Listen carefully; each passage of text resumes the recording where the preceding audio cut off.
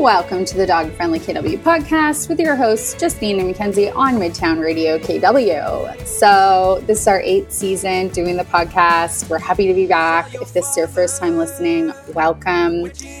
This season, we are focusing on the theme of awareness as a dog owner. So we'll be featuring new and returning guests throughout the season and chatting about lots of new topics.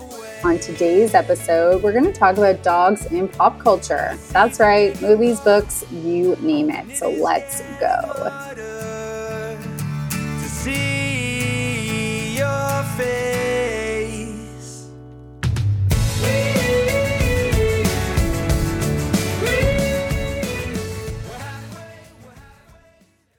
Welcome to the Dog Friendly KW podcast with your hosts, Justine and Mackenzie on Midtown Radio KW. Today we are talking about dogs in pop culture. So dogs are everywhere in pop culture, from music to movies to books. Dogs do play an integral part of our lives on the screens, in the pages of books, in artwork, and even in the music we listen to. So yeah, dogs in pop culture. Okay, this is fun. I'm excited. So there are so many stories about dogs. As we were kind of going through and planning at this episode, there's kind of like two themes that I noticed. So there's this idea of like dogs obviously being a key companion to humans and also to other animals. It's something we see a lot in film and shows, and also a lot of stories about dogs being heroes. So that's because they are heroes every single day just for existing. Dogs are my hero. All dogs. Yeah. If you're a dog, you're my hero. That's basically the moral of the story. So, I mean, we have watched and probably read a decent amount of books and watched movies that are regarding dogs, but we're going to spend the first little bit of the episode today talking about some like children's movies and stories, also known as classics, because for us millennials, shout out, we're now old. So if you're a millennial, this little segment here is going to speak to you. But let's go back to the 90s. Ken's favorite, some like notable favorite classic dog films. So right off the bat, I can think of two. They were both movies that we would have on replay. I have an older sister and a younger brother. And for some reason, now that I'm thinking about this is kind of messed up that we would watch this movie so much. The Fox and the Hound. I loved that. Honestly, I have probably seen The Fox and the Hound, oh my gosh, probably like 40 times. I watched it so much as a kid. I know. And Todd and Cooper, I want to say Copper. Todd and Copper. And yeah, we would just rewatch it and rewatch it and rewatch it. It was like so sad parts of it, but like especially the end. But like it's so good, so well done, such a great story of like friendship and everything else. So yeah, that one is definitely like probably one of my top ones. Yeah. I'm with you on that one too. And I've like in the last couple of years, as I've started reading a lot more, for those that don't know me, I read pretty extensively. And the more you read, the more you kind of learn what you like about reading.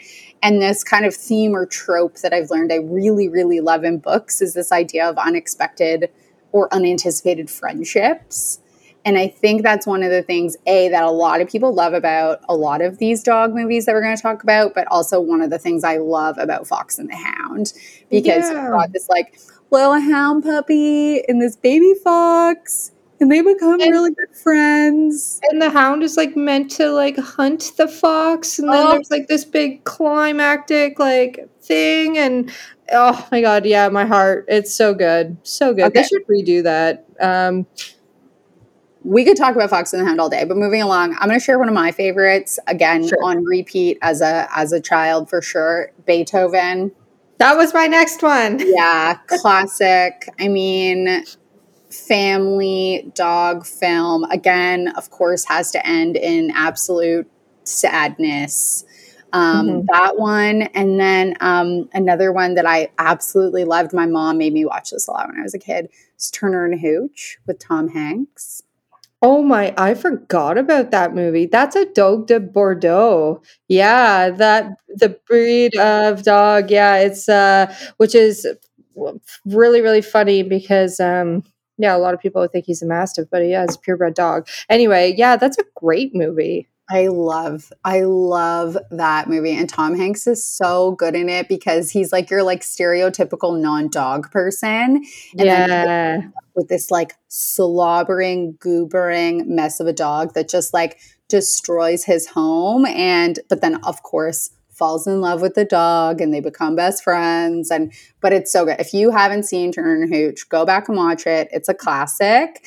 Okay.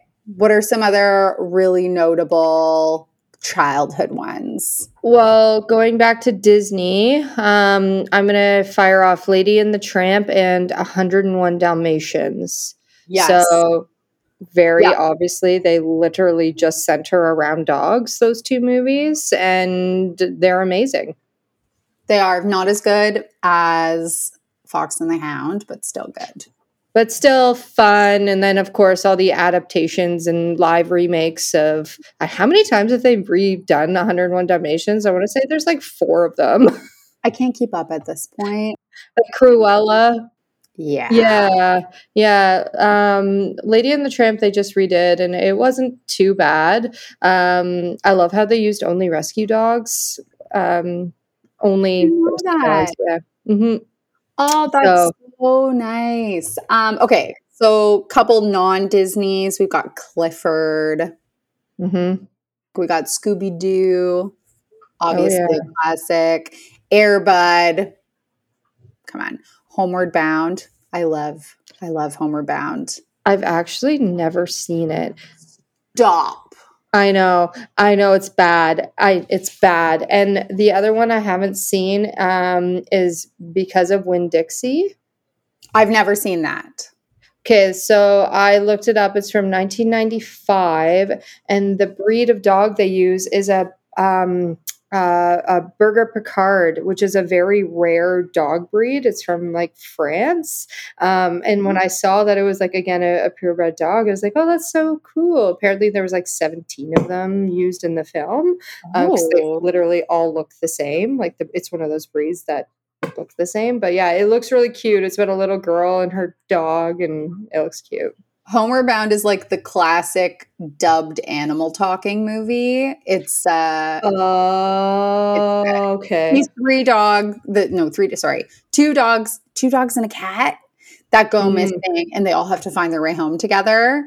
I remember this like scene on the river of like, I think it's the cat gets like pushed in the river and then the dogs rescue it. And like the dubbing is always from the 90s. So the dubbing is so bad, but it's a great movie. Okay, this sounds a lot like Milo and Otis. Oh, Milo and Otis. I forgot about that one. Yeah, similar to Milo and Otis. Or maybe I'm actually mixing them up in my head. That's quite possible. I could be merging storylines. Because Milo and Otis, again, a couple traumatic instances happened in that movie that scarred me as a child.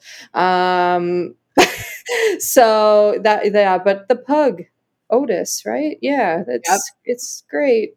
A few other like notable characters. We got Lassie, we have Old Yeller. You look at like Disney characters. We've got Pluto, the Goofy movie, like so many. The list just keeps going on. But let's take a pause on Let's take a pause on movies for a second, because there is a book that is very notable that deserves to be recognized. This book has stuck with me since I was a kid. It's never left my brain. I'm actually going to reread it in the coming weeks, I think. Have you read Where the Red Fern Grows? I have not. I'm going to reread it. I just remember it destroying me. And when I read threads on Reddit about like the saddest books you could ever, ever, ever read. Well, maybe I won't read it. give you, I remember it being really good though. I'm going to reread it and I'll let you know if it's worth reading. But I read it, I think in like grade 5 or 6. And I do remember like reading it in like a day. Oh, wow. It's one of those. Yeah. Yeah. So good. So Where the Red Fern Grows, look her up. It's actually probably been developed into a movie as well. But there you have it. That is a very long list of dog-related movies. Make a list. Watch them all. We're going to take a quick break and we will be right back.